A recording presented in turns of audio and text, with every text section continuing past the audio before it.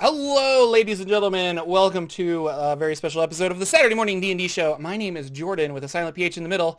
An afternoon from the UK. And I'm joined always by my wonderful co-host, Sir Lucian, over at Sir Lucian Gaming. Say hello.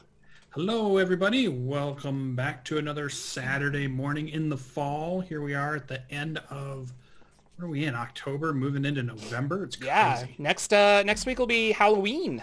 Yeah. Halloween That should be episode fun. of the That's Saturday Morning everybody's D&D Show. favorite holiday, really. It's a great holiday. Sorry for the stream hiccups on YouTube. I don't know. I messed with some OBS settings last night and apparently lost my stream key. So when I applied a new stream key, it was like, I don't like that one. And I had to fix some things. So I apologize. This is a D&D show. We're going to talk about all the interesting things that are happening in D&D, and there's some weird stuff going on.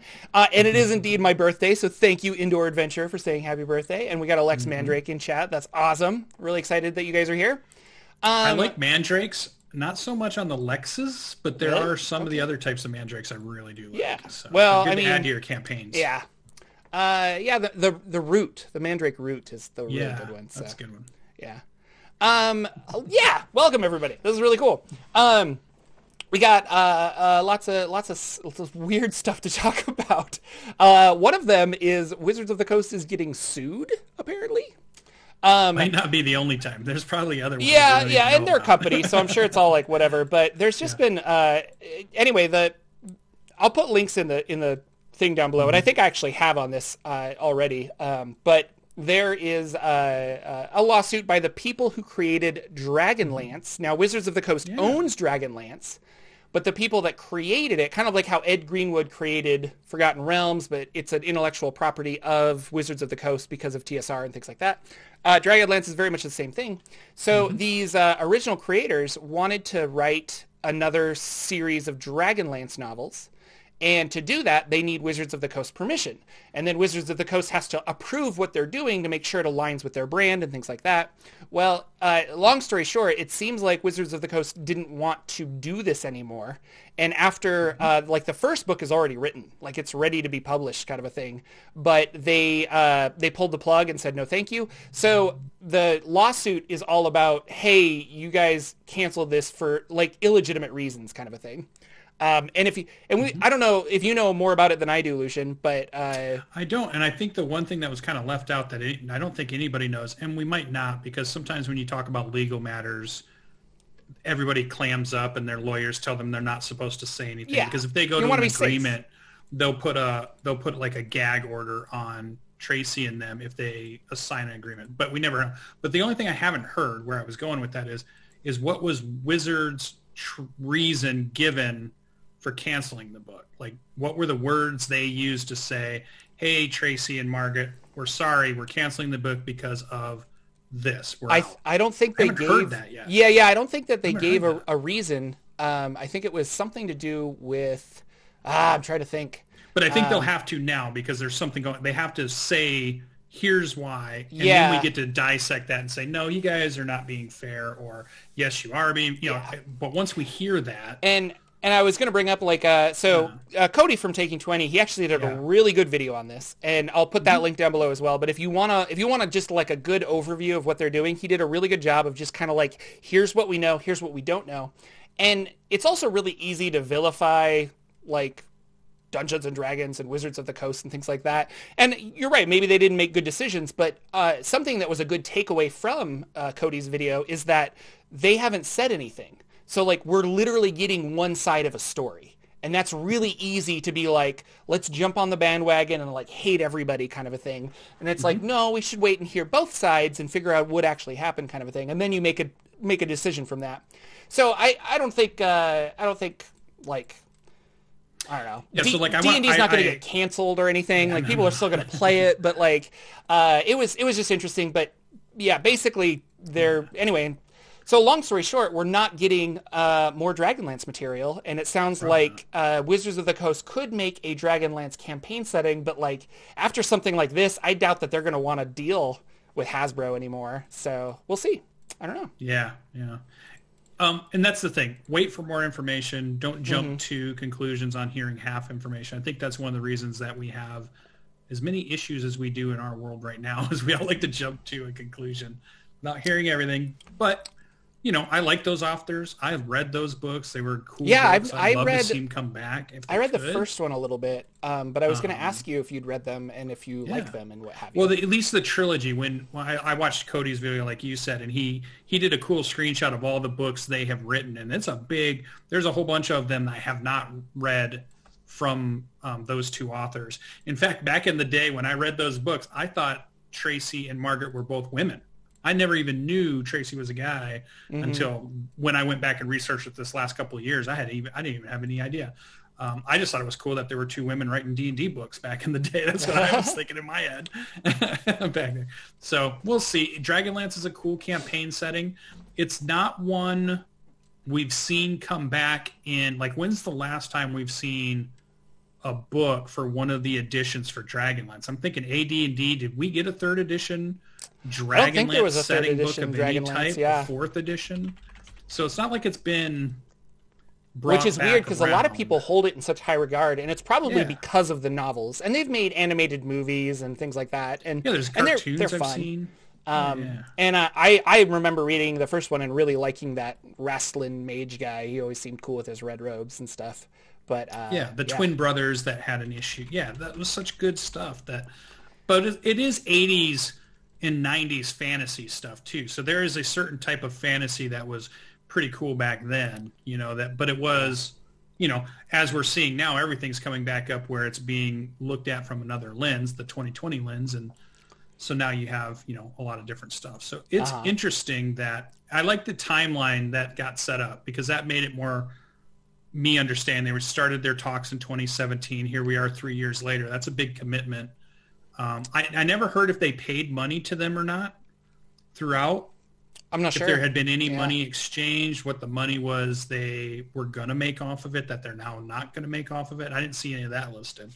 You know, I'll let them figure it out. There was a third edition Dragonlance source book. They made quite a bit. So Bestiary and a Dungeon Master's Guide for Dragonlance and stuff. Or Dungeon Master Screen, sorry, but a campaign setting book. Okay, cool. So it was alive and kicking there, but nothing for 4th edition. Well, maybe they'll work it out. Maybe they'll all get together in a room and they'll hash it out and everybody will make friends and, you know, we'll get more Dragonlance stuff down the road. Yeah. Yeah, and that's the thing is we also think like I think the feeling is that like, man, they're super angry, and they might not be, but like when you're dealing with big corporations, you don't call them up and be like, hey, can you do me a favor? You go through legal channels, you know? And so they're like, this will get their attention and they'll kind of have to respond. And so, so we'll see. Yeah. Everybody in my chat is like listing all kinds of stuff up. You guys are way more on this story than I am. If all they of that said stuff you're printing is true, I have no idea. Specifically, our RPG DMCA said that they didn't cancel the book. They just said that they're not going to approve any further drafts. And that was their kind of like easy way of not making the book go forward. Like legally in the contract or something, they could just be like, well, if we don't approve any more drafts, then the book is stalled forever. And then we don't have to do X, Y, and Z. And I think that's where they're upset. So, but yeah. And if you take it without, again, we don't know anything. If they, let's say in good faith, they wrote a good book. So Wizards of the Coast read a pretty good Dragonlance book. They have it. Something happens and they decide we're not going to print this really good book and make money off this really good book. We're just done. So it just feels weird if they have a great book and it could make money, could make lots of money, that Wizards' idea is, no, we don't want to make lots of money and we don't want to put a good book out. Let's kill this. So I just feel like we're missing something. There's something missing somewhere. For sure. We'll find out. I'm sure that we'll, you know, in the days to come. And maybe if they don't get that, maybe they can go on and make that. If I was them, if I was Tracy and Margaret, maybe if you're listening to our show, which you probably are not, do a Kickstarter, create your own world, because you obviously can do it because you did Dragonlance. Create your own world that's for a 5e setting. And you would smash Kickstarter stuff from all your fans that are saying, hey, we want stuff from you guys. And then you would own it. So just go, you know. And how well did that work out for Gary Gygax? I don't know, but it worked out for Matt Colville, and it worked out for... Well, Matt didn't have a proprietary thing earlier. But Gary Gygax specifically... He took a chance. he invented D&D and then tried to make another version that he could own, and it did not do well. No, I don't mean another version of D&D. I mean make a 5th edition world that they own. I understand, yeah.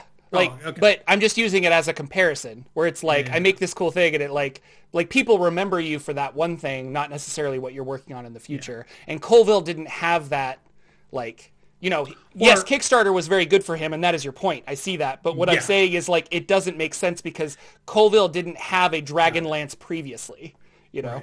Right. But let me also bring in Critical Role, who also did a 5th edition book and made plenty of money off of it. Yeah.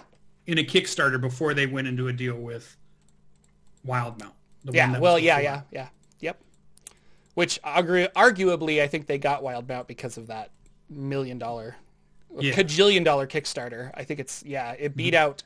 Or go to Kickstarter and look at all the other 5e ones that are being published right now. They're making 100,000, a couple 100,000 for anybody that's kind of putting out a 5e campaign setting. Kobold Press is putting them out. Jetpack 7, they're all making money off it. Those two famous authors, I could see them making money off it. No, they could. Yeah. So we'll see. Yeah. But we've talked about this before, that we both kind of want to see a new campaign setting that like is rooted in 5th edition. Like that would be really cool. Yeah. Totally. To be like, okay, we have all these races. How do we incorporate them into our setting? You know, rather than, makes sense. And Theros is a great example where we got Theros, but that's not rooted in 5th edition because they're just basically like, well, here are the like 3 races you can be. You can't be all of these different races. You can only be these humans and these satyrs and things like that, centaurs. But it would be cool to have like, that, I don't know, just that setting that's like using the 5th edition mechanics. We're going to build a setting rather than trying to use an older setting and shoehorn 5th edition mechanics on it. But yeah, I hear you. I don't know. Lore, you should know what's going on. I saw your note, and there was Chris Perkins was talking. We did see him talking about some other things, but he also did a Barovia video this past week. So for those of you that are huge fans of Barovia, Ravenloft, I thought you might want to watch that one. It's still not a world I played in or wanted to look up more on, but I know you've ran some games in it. I know you played in it. I know you had the books for the Strahd Adventure. We know we're getting a redone Strahd Adventure, or like a special edition version box set kind of thing. Yeah, the box set, I think that comes out in 2 or 3 days, so it's really close. Or if it's not, it might already be out. I'm not sure. I wasn't too interested. I wasn't too keen on getting the $100 box set because I already had the book, and I have it on D&D Beyond and stuff like that. So if I'm going to run it, it's probably going to be through D&D Beyond. But that is an interesting one where they wrote that Ravenloft game. And then the more people were playing in it, it just kind of was like, well, we could expand on this. And if you start looking at all the 2nd edition, like they call them the Domains of Dread, there's a whole map of all these different realms. One's controlled by a hag, and one's controlled by Strahd the vampire, and they're all kind of like stuck in their own hell. But they while they're there, the people are stuck there with them, and so you have to complete some kind of task to leave and go to a different Domain of Dread. And it was interesting studying Vecna because the Vecna Vecna Reborn, I can't remember. The second one, he's trapped in a Domain of Dread, and Vecna's trying to plot some creative way of how he can get out because these mysterious dark powers won't let him leave. And I like that I like that TSR and a lot of these authors, they don't stat or define certain things. And so it's like, well, what is the dark powers? And it's like, well, we don't really know, but like story-wise, it's cool that there's some outside force that's keeping Vecna, like the Vecna, like trapped here. And the Lady of Pain is similar, where like she's in Sigil and they've never statted her on purpose because if they do stat her, then you could potentially take her out, But if they don't do that, then she's just this mysterious thing. So it's kind of interesting. Nerdarchy they've been doing daily live chats with people, and they had Chris Perkins on, and I was like, oh, that's cool. So I sat down and was watching that because I like Chris Perkins a lot. And they were talking about like older editions, older campaign settings. We've been talking about campaign settings all day. But one of them was like, hey, are you are you even thinking about releasing a 5th edition Planescape book or this or Spelljammer or Dark Sun? Are you going to do that, or are you just going to kind of focus on your Magic the Gathering stuff? And he had a really good way of saying it, where Wizards of the Coast now specifically, they don't want to make a book that you buy and take it home and put it on your shelf and never open it. And he's like, we did that a lot in 3rd and 4th edition, where we would make these books and people would buy them because they'd be excited, but they weren't useful at their table. So they're just like, I don't know. And they kind of like put it on there. And then they just feel like that's wasted if you don't even open the book and read it or use it in some way. So when they're talking about campaign settings, like we'll use Spelljammer for an example, he wants to know like what new and exciting story or what's something new we can do with that system, as opposed to just kind of bringing it into 5th edition. Like that is a cheap, easy way to make a book, and it makes money probably. But in the long run, will it spark a whole new bunch of people to be interested? And Eberron kind of did that. Like we got new stuff in that Eberron book that was not from the 3.5 era. And then it did do things like it statted the Artificer for 5e and stuff like that. But I thought that was an interesting mindset. Is they are aware that they're like, we could just print books. Like it's not hard to upstat Spelljammer and reprint it and send it out to you. But like as a company, like we don't want you to have another book on your shelf that doesn't do anything. Like we'd much rather, make a core product. So. Mm-hmm.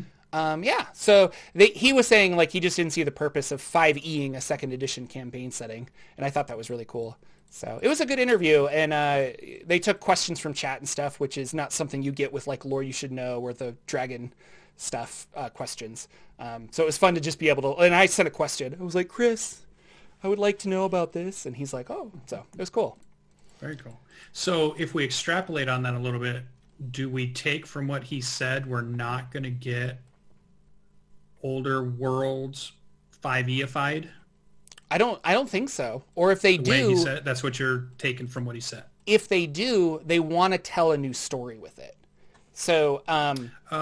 So here's the idea of like, maybe they do a Dark Sun book, mm-hmm. but maybe the spin on it this time around is instead of the Sorcerer Kings that are all over Dark Sun, maybe past adventures have taken those out. And so your goal now is like the world after that. And you have to figure out how to like regrow vegetation in the sand without magic and stuff like that. And so I don't know, like what's a new story we could tell as opposed to just like regurgitating the same thing is I think what he wants to do. Because the Forgotten Realms is growing and changing, and there's things happening in a lot of those adventures that have changed.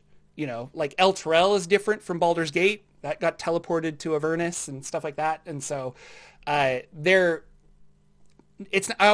want to say it's a living world, but they're I don't know, they're moving forward with it, giving it a history. So Tasha's fits with that. So I wonder, whatever the next book announcement, I wonder if it'll fit with what he's saying. Yeah, I don't know. Because we don't have any more cities in the Sword Coast to really do not big a full-on book on. Yeah. So what is going to be the next campaign thing they throw out? I mean, besides we know we're going to get probably another Magic the Gathering one. But I wouldn't be surprised if they did, like, and I've talked about like Planescape before, but like a Planescape / Manual of the Planes kind of book, where like here are the existing, I don't know, planes, but we're going to give you some new tools of like, this is specifically how you get from one to the other. And this is, there are gateways located here, here, and here. And here's like what you have to do to get through those gateways, and really, statting it up so that it's a fun 5th edition resource that has, I don't know, I don't want to say new mechanics, but like, I don't know, just new stuff. So I don't know. You're right. This is something we could just like pick apart when he just kind of flippantly said like, we just want to make better books. And so it's like, well, I'm sure he chose his words carefully because he knows what the schedule is, right? And he knows what they're working on. Yeah. So I'm sure he kind of picked it. So I'm wondering if we keep that in mind, what he said, and then we kind of overlay it with what we start to get over the next year, because we're going to get a bunch of new announcements coming up. We're almost done with this year, and we'll get the 2020 or the 2021 calendar of D&D books that are going to go up on our shelves here pretty soon, I'm guessing. So it'd be cool. I'm interested. I buy a lot of those books. I do buy a lot of books and put them on my shelf and don't take them down very, very often. So, I mean, I'm buying all those books too. So, and you're right. Like I read them though. And so, specifically 5th edition, well, pretty much all my books I read. Some of them are there because you're like, oh, I want to like collect this or something. I understand the collection need, but you're right. Like I haven't run Out of the Abyss. Like, why did I buy that? We'll do it I've never once ran through. it. You'll read it. But I've read it, front and back a whole bunch, and it was fun for my channel when I was doing stuff on demons and things like that. And so it's, I don't know, like they're also just fun to read. But I love them. But I think a lot of players were just like, okay, I got this like book, but if it doesn't have mechanical stuff for my character, then I'm just going to leave it on the shelf and things like that. So I don't know. Interesting. Speaking of playing games, so Wizards of the Coast is introducing some online play. They're gonna host like a monthly online game, and I say host. They're going through a company that will connect players with DMs, and you pay a certain amount of money, and it's kind of like the Gen Con convention, or I went to Bride of Cyclops Con, where we bought a ticket and then you spend the like $4 to be in a specific game. And that money is usually just so you show up, because they don't want somebody like if you actually have to put money down on it, odds are you'll be there and you'll play, rather than like, well, I'll just sign up for these 40 games, but I'll only go to this one kind of a thing. Yeah. So I was against it at first. I'm just like, I already paid a ticket to go to Gen Con, but then when I actually went to Gen Con, I'm like, oh, it makes a lot of sense that I had to just pay like $3 to be in this game. So, because there's so many no-shows, you know? Yep, there's some incentive. But you can sign up to be a player, and there's going to be a bunch of game slots. This is going to be November 13th and 15th. But the interesting thing is you can sign up to be a DM and get paid, apparently. Yay. And you know how much we've been talking about, like, should DMs get paid? And like, it's interesting how it seems like it's okay now, but maybe, man, like 2 years ago, it was like, oh, it's blasphemy. Like, I can't believe that you would ever do that. And if we pay DMs, all of a sudden my DM for 17 years is going to want money for all the fun I've been having. And it's like, well, man, at least buy him a beer or something. I don't know. Like, it's a lot of work. So I don't know. Do you think you'll take part in this virtual D&D weekend? It's November 13th through 15th. I think I'm going to look at it because I feel like my work schedule isn't going to be too bad during that month. You should sign up for a game, and then we can talk about our experience. Maybe I'll DM some stuff, and maybe I'll get paid, Jordan. Do it. Maybe I'll get paid. Do it. Do some good stuff. But yeah, I think the idea is Dragon on the Mount. I've already ran it a couple of times for friends, so it was pretty good. Do it. Do it. So... yeah, it's but I think they want to do it every month. So December they'll have December 13th or the middle of December and the middle of January. And it's interesting now that I think like Goodman Games was doing this earlier, where they're just like, well, there's a pandemic. Guess we'll try this online stuff. And they weren't good at it, but they were like, okay, we got to try it.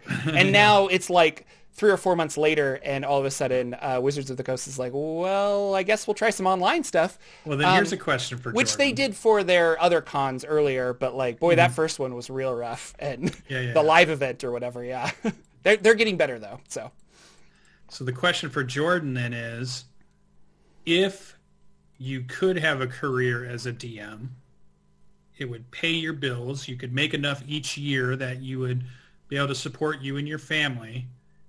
Would you choose that career? Would you be a career DM?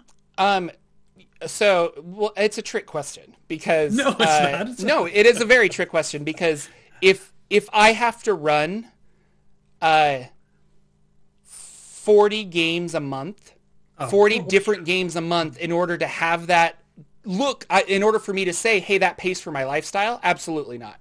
If I'm running 2 games a week, if I'm running 2 games... What if it's 40 hours? No, 40 hours? No, you'd never be able to do 40 hours a week of being... Okay, so in your 40-hour-a-week job right now, like, I don't think you stopwatch, okay, I'm doing, like, I don't know. No.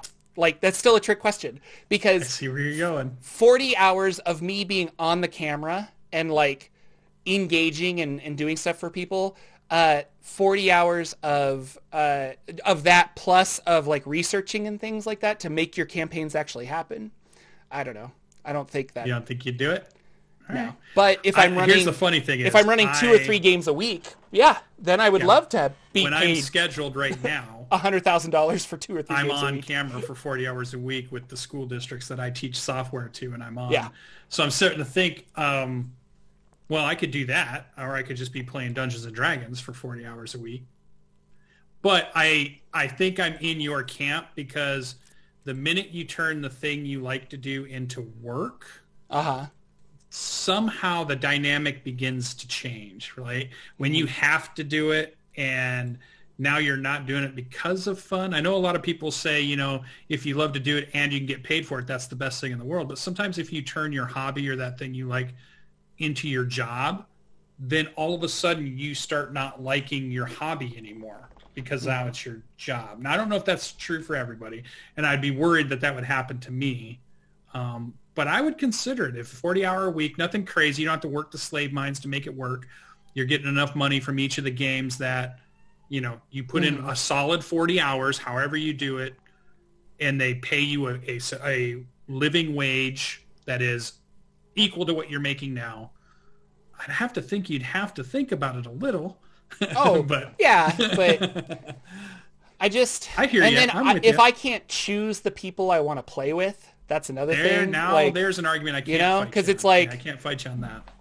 I mean, yeah, you gotta work might with have what somebody you you have somebody who buys a game and you're just like, okay, cool, and you play with them once and you're like, I know you signed up for a year-long campaign, but I hate you.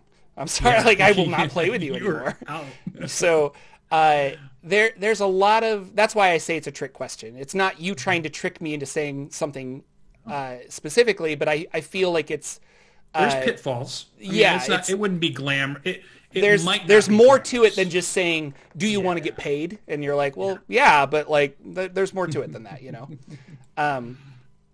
So I don't know, but I find it interesting, and I wonder if that's an incentive for more people to DM. Well, would it be a possible career is where I was going? Could it be, maybe you don't think it's for you, I don't think it's for me, but could it be a viable career for somebody? Would somebody look at that and go, hey, I think I could do that. That would be a fun job for me to have, you know, throughout the year. Yeah. I don't know. Maybe there are people that would like that. Definitely like supplement income and stuff. And somebody put in chat, you know, there are Twitch streamers that are really kind of doing that. They get on in the morning on their camera. They stay on as late as they can. They talk and interact with their audiences. And that's I find that exhausting. Living. Yeah, like just saying that out loud, I'm like, that is exhausting. I don't want to do that at all. So, and you want to be a writer creator, I'm feeling. Yeah, before websites like this, there are even people were doing this with Patreon for a long time. Like, you know, sign up at the $80 level and I'll run a game for you. And everyone who's done that, well, not everyone, but I've talked to quite a few people who have done that or are doing it, and they do find it exhausting. Because at the end of the day, you're just like, I don't want to do this. Like, I've already been doing some other stuff, but I have to like prep a game. And then I feel like maybe I'm a perfectionist too, but like when I sit down at a game and I'm just like, I didn't prep anything, like I feel bad. And I feel if they were paying for it, I would feel even worse. So, so I don't know. That's a bigger discussion, I guess. But I thought, anyway, it's interesting that it could be your side hustle. How about that? Definitely a fun little side job. But yeah, for sure. So pizza money for games. There you go. Yeah, moving forward to everybody's favorite part of the show, Bardic Inspiration. I wasn't ready, so I'm just going to play mine when I click on this button right about, oh my god, it's so far up now. I have to scroll so far to get to it. Oh, see, I made a whole OBS thing. I'm playing it now. I've got an animation. You haven't been watching. I got like a horn. It's really cool. Yeah, you got to watch the show. I should. One of these days. I've got it on my list of ones to at go least back check to. out the Bardic Inspiration thing I made. It's really cool. Good. Bardic Inspiration, where we talk about all of the interesting things that we thought of during the week. Kind of like we had a really good one last week. That was really cool. That cliff, that was awesome. Yeah. But what was your bardic inspiration? What inspired you this week, Lucian? Okay. So I was thinking about what if we challenged our community or challenged our dungeon masters out there, challenged Jordan's brain. Could you create a fun and interesting Waterworld campaign? So a campaign that is taking place on a world that has been flooded. Mm-hmm. Everything is water. There's hints or rumors that there's land somewhere, but nobody's been able to find it. Years and years have gone by, and you're on basically huge oceans. But obviously, there's all kinds of cool things underneath oceans, so there's a lot of potential for cool adventuring and finding old empires and doing things. There's a lot of cool opportunity for ship-to-ship combats. There's a lot of cool opportunity for how do people create towns and cities and villages when everything's on top of water? Where do they get the materials for that? So if you had the 5e spells and all the skills that you could do, would you have a platform where a druid was constantly growing stuff so that you could then cut it down for wood and make more ships? Would you come up with other ways to build and manufacture things when you have no land to actually do it? So I thought, could you make a really fun and cool campaign based on a full water world? Does that get you going? Does that get the juices flowing like last year or last week on last the cliff? week? I was literally thinking, I was trying to make a joke because I'm just like, how could you turn this into a Kevin Costner I didn't want to go campaign? There, but yeah. So instead of, you're in Waterworld, but every character at the table has to be Kevin Costner from a different movie. So like, I'm Robin Hood, and like we're all a different Costner. And we're known as the Costners. And we travel the watery ways looking for land and movie deals. Yeah. It's very exciting. I don't know. That's a weird one because Postman, that's another good one. Yeah. Because you did Saltmarsh, and Saltmarsh the book had a lot of naval themes to it, a lot of nautical stuff. So we're talking about two different things here. Earthquake. One is nautical game. Yes, all about it. I think that would be a lot of fun. I like underwater adventure. I like all of that. Like I'm still waiting for Forgotten Realms to give us a Sea of Fallen Stars adventure where we're sailing all around. Like that would be really cool. Don't get me wrong. I love that. But Superman's dad. Thank you, Indoor. I was like, yes, one of us is Superman's dad. But the entire planet covered in water and like resources. I mean, I want to do the opposite. Like I've always been wanting to do the desert Mad Max campaign. Desert World. Like I've been wanting to play that for a long time. So I don't know, because if you don't have a hub, I guess your ship is your hub, and you're going to have a ship or something. So maybe that's your home base, and your home base can just travel, and that's kind of cool. Yeah, I would think your players would have a ship to start with. Yeah, they would cruise some skimmers or some different ships. There would be floating towns. Or would you do that? Would you have like a floating town, and then 5 miles away is a floating village that supports the town, and maybe they do it by kelp growing, and they bring the food over. So you could almost make a real world. It's just water is the plane that they live on versus they live on dirt. How could that whole world work and still have towns and cities and villages? And it kind of, you could almost go to if you watch that Mortal Engines. I was just thinking Mortal Engines, yeah. All of a sudden you start to get into that kind of an idea where you still have cities and towns and villages, but things are different. So the water would change it, and maybe those things float around and shift on current. So you have a current nation, not necessarily one that's drawn out and sits, but it's more like this is the North Current nation, this is the South Current nation, and sometimes they come into war and they battle each other when they get too close and things start to change. And every 50 years, the currents, something happens with them and causes strife. I feel like there's a cool thing there. Do you hear that? No, I don't. The drums? El Niño's coming. El Niño! El Niño! And that'd be your campaign. Oh, so good. We must find the Holy Spirit La Nina to counteract. What about El you Nino. place your campaign as the sea level is falling, and now revealing the land for the first time. So it's been a world of all sea. It's been a world of everybody's been on water, and we're finally in the beginning years of when it's all coming down and evaporating enough that land is starting to show again. And what kind of chaos does that cause as the mountains start to rise up from the oceans and the ancient cities start to be revealed slowly throughout the years, you know? I don't know. It kind of jumped into my head, and I thought, could you do some cool stuff with it? Because you could do a lot of cool weather effects.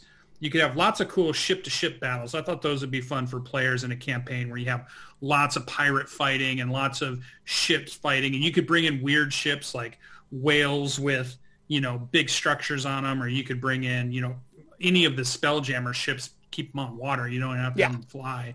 You know, what are the dragons doing? How did they try to survive this? How did the giants try to survive this? You know, they all must have tried to find a way to live in this world. They're just not going to die off. So it could be a fun thought exercise or a fun campaign for a group out of the norm, you know, way different than a normal campaign that you might be starting. No, so again, thinking while you're talking, like they were talking about icebergs in YouTube chat, and what if you had like a campaign? Yeah. What if you had a campaign that had some cataclysmic problem at the end, and then you're like, okay, we're going to flash forward 1,000 years. All the ice caps are melted, and so now you have a different group of adventurers, but they know, you know, your players know the history, and that's kind of fun. Like, how did we get here? Like, oh wow, and they know, like, if only, I don't know, maybe you hear a rumor like, if only we can get to this area and go down 5,000 feet. Then we can get the ancient relics that our previous characters had or something, and maybe like reverse this. Yeah. That's actually similar because so my Ghosts of Saltmarsh game ended in a TPK, but we were talking on the Saturday Morning D&D show, like I could have been like, okay, all of those characters died, make some new characters. We're going to flash forward like 30 years where the Sahagwin have now taken over Saltmarsh. Yeah. And that's a whole campaign that you could continue playing, and it would be really fun. So a cool timeline campaign really is what where you're playing in the timelines different. The players get to play in different parts of the timeline. That does sound fun. Yeah. Well, that was mine. Other games have done that where it's like, okay, I want to go back and play. Like Forgotten Realms specifically made a Netherese thing where it's like you can play at the beginning of kind of the Netherese Empire as opposed to in, you know, modern day Forgotten Realms. So yeah, well, last year's charity adventure they created in Dragon Plus, the one I got to play test, was that you went and found a wizard's clock that was stuck. And part of the adventure was you would move the arm of the clock and you would go back 1,000 years, and you need to get something from there to fix the clock that you needed. And you actually went to the Tomb of Horrors as it's being built. Oh, cool. It's not completed yet. Yeah. They're creating it right now, and you get to go, you grab something, you bring it back, and then you move that arm again, and it does another thing, and you do another part in a different timeline, and then you finally get to come back, and you get to fix the clock tower that is an old wizard's time magical artifact thing. So it's like a really video game kind of thing, like Chrono Trigger, where it's like, I'm going to go back in time and introduce a flaw. Like, I'm going to introduce a flaw into this blueprint or something. So when I go back to the future, I'll be able to, like, you know, get past this because he's now weak to fire or something. But yeah. Mr. Bidwell talking about the Hollow World. Pull the plug at the bottom of the sea and just watch the oceans drain. So now we can have both ideas come. Yeah, because we did the Hollow World one not too long ago too. So yeah, you would flood a whole nother, and then they would rise up and be pissed at you, and they would invade the surface because of what you've done by pulling the plug and sending the water all to them. So they're mad at you. So yeah, you'd have a great war between the Hollow World and the Outer World. Just ridiculous. This would be great. So that was mine. I did have a bonus one, but I felt like I took up enough time on Waterworld. I wasn't sure if we were going to, when I was thinking of it, I wasn't sure how far we'd be able to take it. But now that we were talking about it, I felt like, oh yeah, there's a lot of cool stuff there. So what was Jordan's Bardic inspiration for this week? So I've been working on my, I'm trying to write a campaign setting. I think I've talked about this before. And I was working on it a lot this week because of... I didn't make a video for this week because I was really busy for other stuff, and it just was like a source of anxiety where I'm like, I'm not going to get this out on time. And so I finally was just like, just don't do it and like work on. And so I was working on this just to kind of clear my head, and it's been a lot of fun. So I got a lot done on it. But specifically, I've been reading a lot of real world mythology to say what of this real world mythology do I want to spin or adapt or take for my campaign setting. And one of the things that is in a lot of different mythologies, but specifically we're going to talk about Greek mythology, are the Fates, or the Moirai. And the Moirai are these three women, and they are like the weavers of fate. And so they're spinsters, and they've got like their thread. And when you're born, they have like your whole life in a tapestry kind of a thing. And they can alter that if they need to, but like they're in control of that. And I was wondering, like, how could you use the concept of fate, or even these three characters, in your D&D game? And I want to think like mechanically.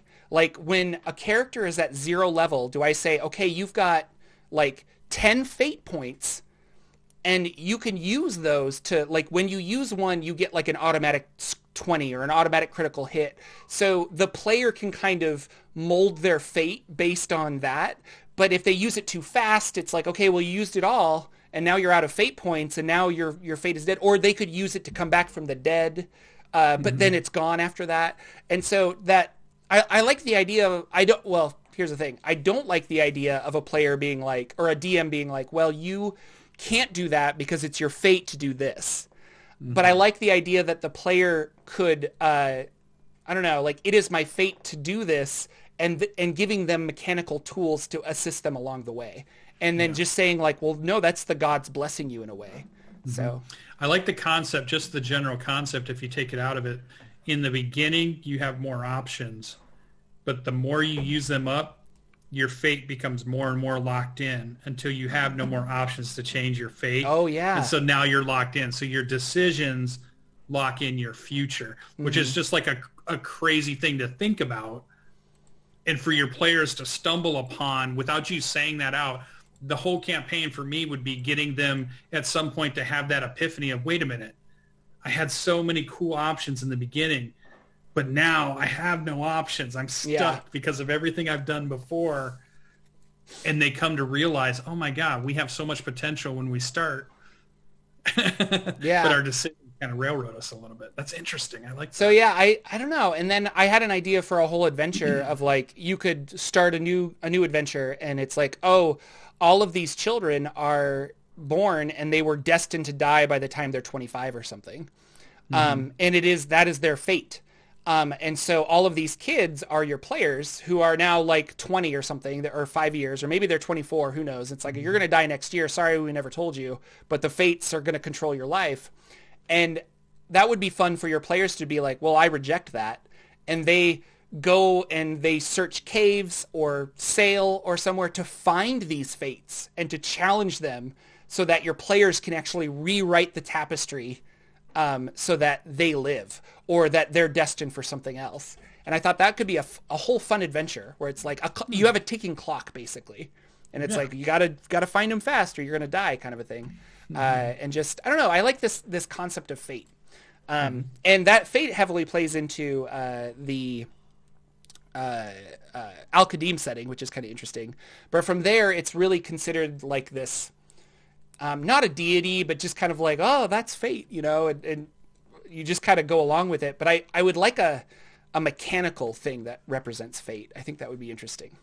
Yeah. So I like the idea too, that what you said at the beginning of that is you're going back and you're looking at mythology and you're trying to figure out how or what types of mythology do I want in the world I'm creating. And that kind of in my brain immediately went to, well, yeah, mythology has cool stories, but a lot of times they were supposed to be stories that were help us learn something, right? Or help us tell something about something, or warn us, or encourage us to be a certain way, or not to do certain things, or to look at things a certain way. And I thought, oh, you have this whole new world that you're creating, this campaign, and you could create adventures to see if your players catch on to the lessons of these mythological stories or parables or whatever, as they get to play them out in real time based on, you could do like the David and Goliath story, but you change everything so it fits within your campaign world. But it really is the lesson of David and Goliath, and what do they learn from that? what do they pick up? Yeah, from no, that? Icarus who Interesting. flew too close to the sun. Yeah, could you Like, create a campaign that makes Yeah. them think about that? maybe you create a campaign that's like, Or an adventure. a part or in yeah, the I should say an campaign. adventure. But yeah, you have an adventure that's like, okay, we've got this spaceship or something that we've created, and we're gonna like fly to the sun, but they were pushing too fast or whatever, and then the sun tore apart their ship, and yeah. And then you're like, oh, well, that's like a direct parallel, but like, I see what you're saying. I just Yeah, think of do anything it in such a interesting off way the that fly. it doesn't. It takes them some time to catch on. Like they don't know they don't immediately jump to. Wait a minute, are we doing, this storyline or whatever? So, But it's yeah, been really it'd be fun. If interesting. you're a patron of mine, I ended up putting the world map that I was building for the world, this was really fun. So baby Oliver, my son, made a we put paint in a canvas with a plastic bag around it, and he kind of just like slapped it because he's a baby. But I took that painting and I took a picture of it and I loaded it into my software and I traced it to make a map, and then I put that into some map making software that I Incarnate specifically, which has been really cool. I not sponsored, but like really love their service. And I've been painting a world map, and I'm going to add some rivers and stuff probably today or tomorrow to kind of like finalize it. But it's been this fun project of like, oh, what's over here? And like, what's going to be over here? And like, I think like this is going to be the Elven Nation and this is going to be this and stuff. And then I'm creating, I don't know, world building's fun. And I have mostly always played in established worlds. Like I've played in Tolkien worlds and I've played in Forgotten Realms, obviously. And then other games that I've played, like Numenera, I played in a Numenera established world. And Blades in the Dark, I played in their established world. So for me to be like, I don't know, like, how are tieflings viewed? Wait, do I even want tieflings in my game? I could just say no tieflings. Like, that's been interesting to me, where I'm like, oh, I don't have to have centaurs running around if I don't want them. And so it's been fun. Or like, how are elves viewed? Like, maybe the dark elves are fine, and they just, like, interact with anyone. Like, they do dark elves in Wildmount and in Eberron are not like the super sinister evil people. They're just different kinds of elves. And it's like, you start thinking like, oh, I don't have to make them like Forgotten Realms elves, so. Right. Yeah. So that's my bardic Very inspiration. It's been a cool. lot of fun coming up with this world. And I want to do some, I don't know, I'm going to have to, actually, if Lex is still in chat, I'm going to have to pick your brain, Lex, about like a mechanical thing that Fate can be done. Because that would be, you seem like you're really good at stuff like that. So, yeah. Going on to what games did we play? I know Lucian played so many games, like more games than he's ever played before. Tell us all about it, Lucian. Yeah, played no games this week on the tabletop. Made me a liar. I feel like there's been a few weeks where Jordan has said the same thing. Yeah, it's true. Because he's missed a few weeks of gaming here and there. It's awful when you miss Yeah, gaming. I hate it. But you've been playing Baldur's so Gate I missed 3? it. They played, I didn't. So the campaign went on. They Oh. ended up playing that night. So we're still on the third level of Dungeon of the Mad Mage. I assume they made it through the big fight that we were in because that's how we had left it off. But it sounded like it was a big, nasty fight. So we used everything we had to win it. And it sounds like we're going to do a rest and then continue to explore. So that's about as far as we got. But that's okay because that gives you way more time to talk about your games because sometimes I take it all up at the end of our show anyways. So Have you about Jordan's game? experienced any like crazy monsters that were just like, oh my gosh, like this was a cool monster, yeah? Specifically, Rod of Seven Parts, my players are hanging out in Baldur's Gate, and this is one of those things where I had prepped a whole bunch of Plane of Air encounters thinking that they would go to the Plane of Air and like try to find the Vadi and get information and meet them, and there's a whole thing, and they were just like, that sounds dangerous, we better stay in Baldur's Gate. So they shut the portal and they stayed in Baldur's Gate, and I was like, but I had this monster that I found just kind of perusing through the D&D Beyond, and I think this is from Wildmount, this monster. Oh, okay. So that's kind of cool. And it's a monstrosity, but I made it a fiend. But it's called an Aoran Nullifier. And this was fun. And it looks like a humanoid man with long, scary arms and the head of a snake. And then on his chest are like 7 different mouths, all snake-like that kind of just like talk and whatever. So this was fun because this demon appeared and they had to attack the demon. But I've never ran a high-level monster like this that actually threw my players for a loop, I guess I should say. And this is like in any campaign that I've ran. Because usually I'm like, oh, I'm going to destroy my players with this, and then they shut it down immediately. But this one was a lot of fun because if you're within 20 feet of it, you have to make a saving throw. And if you fail, you roll a d8 to see what you do. And so that was kind of interesting because right off the get-go, Rikiri failed and rolled a d8, and she just stood there stunned. And it was like, that's interesting.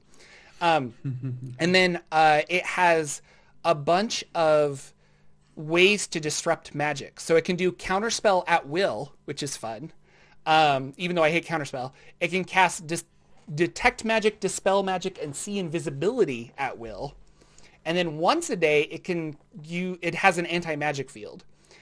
So I think my players really wanted to catch a demon and interrogate it to get some more information that way. And Lex's character, Shifter, ended up casting a wall of force around the creature, and he was banging on it and tried to get out, and then he cast anti-magic field, and so we had like this wall of force and then another bubble of an anti-magic field, and he like walks out of it, and it was just a really cool visual that I really liked. So this was fun, and everyone was trying to like stay away from it, and then they would cast spells and he would counter it, and it was like, how can I goad him into countering a spell so that I can counter a bigger one later, kind of a thing.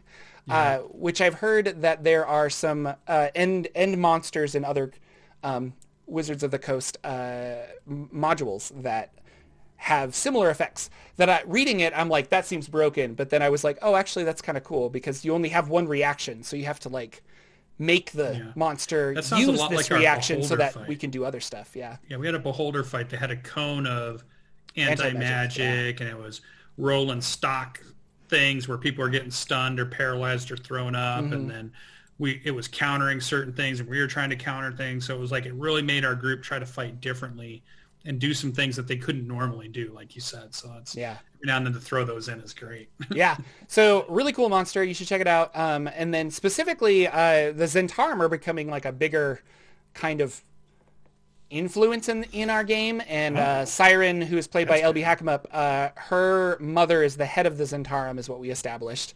So she's kind of like, she knows something's up. She's a little confused as to what's going on. And it's been really interesting. Overall, our players have to get to the realm of Pandemonium, which is called the Windswept Chaos something. Can't remember off the top of my head, but it's a really nasty place. And I've been writing a whole bunch of like charts and stuff for like when they get there, they're going to have to roll randomly for these kind of things. It's going to be a lot of fun when they actually do get to Pandemonium, which I think is going to be soonish. So we gotta end our game. It's coming up. And then I got to start another game somewhere. I always ask, how many rod parts do they have? Because this they have is a 6. rod of 7 parts.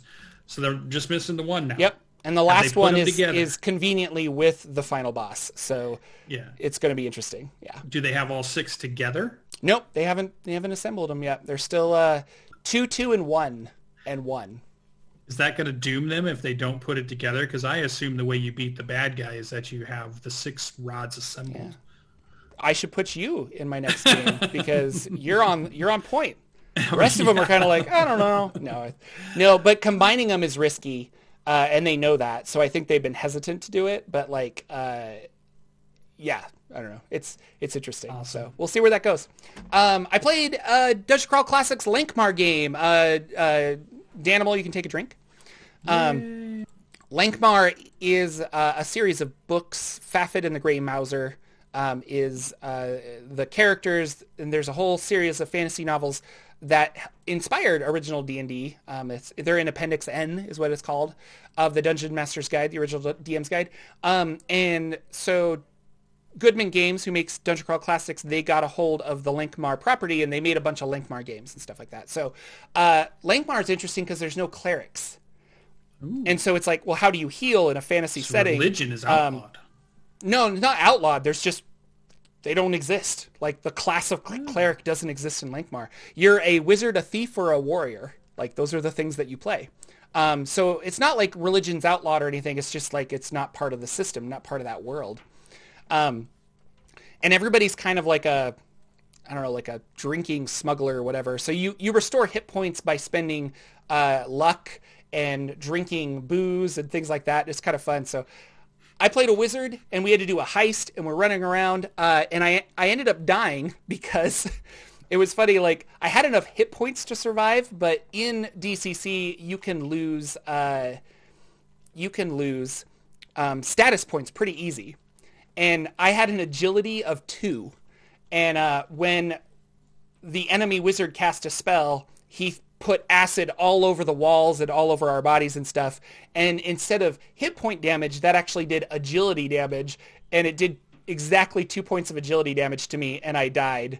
And I was like, okay, well, I'm dead. And then Judge James, my DM, the judge, he was just straight up like, well, I don't want to be mean, so you go to 1 agility. It's basically like you could still play the game. And I was like, oh, thanks. So that was nice of him because it was just a one-shot. But it was a lot of fun. Lankhmar is an interesting world. I didn't realize that the DCC Lankhmar was as flushed out as it is, but like you can go to all kinds of different places. There's a giant map. I feel like it's a big, thick book that they put It's out. a box set, yeah, that they came out with. And then the adventures on top of that, they've got like 11 adventures that you can play. So it's really cool. So that was a lot of fun. That was my Bride of Cyclops Con. Say what?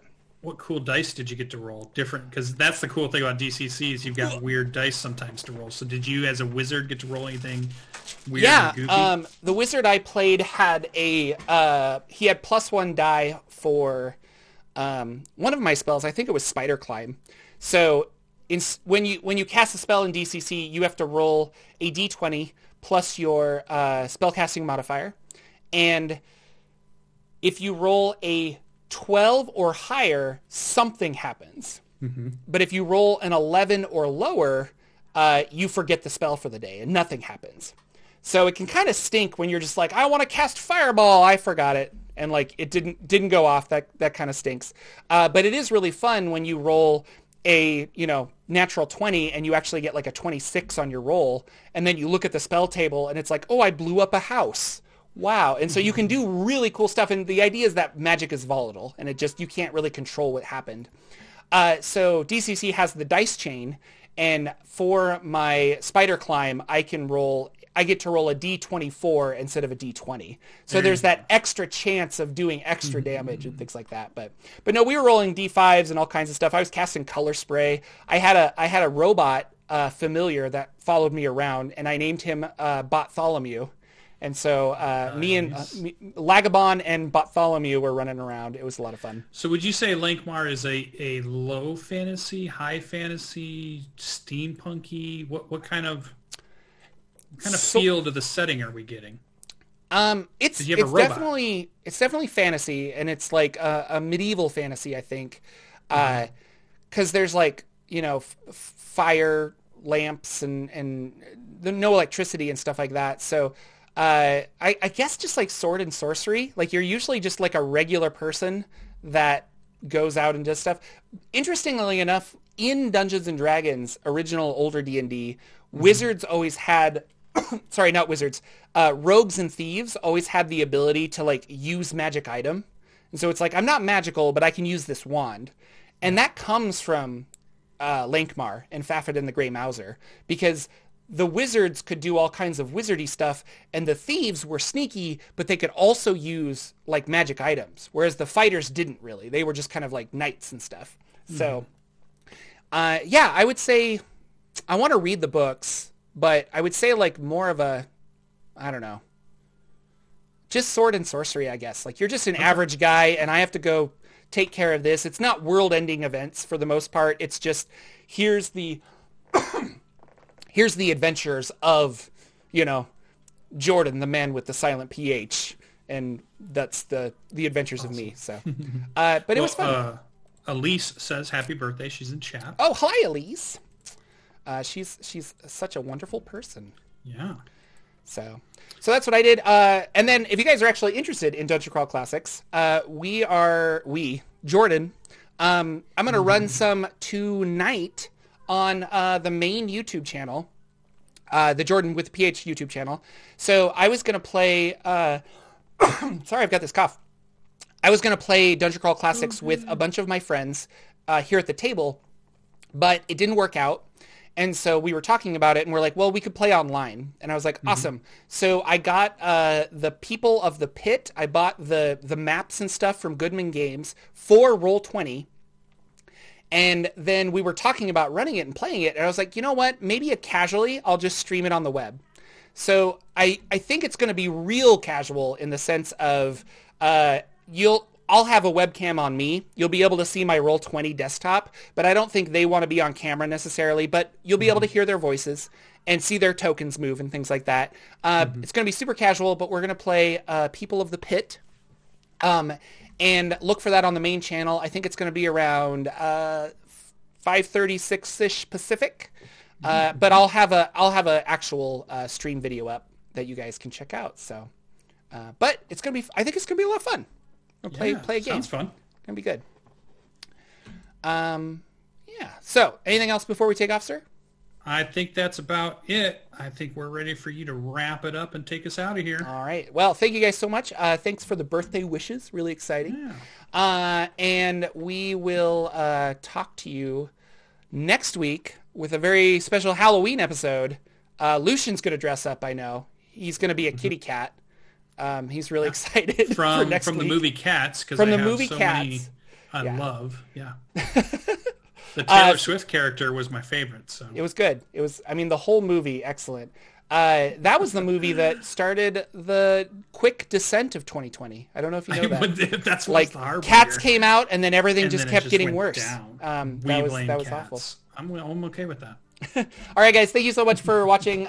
We'll talk to you next week, if not before, and take care. We'll see you guys later. Bye, everybody. Our intro and outro music is 8-Bit March by Twin Musicom, licensed under Creative Commons. Check out their website at www.twinmusicom.org.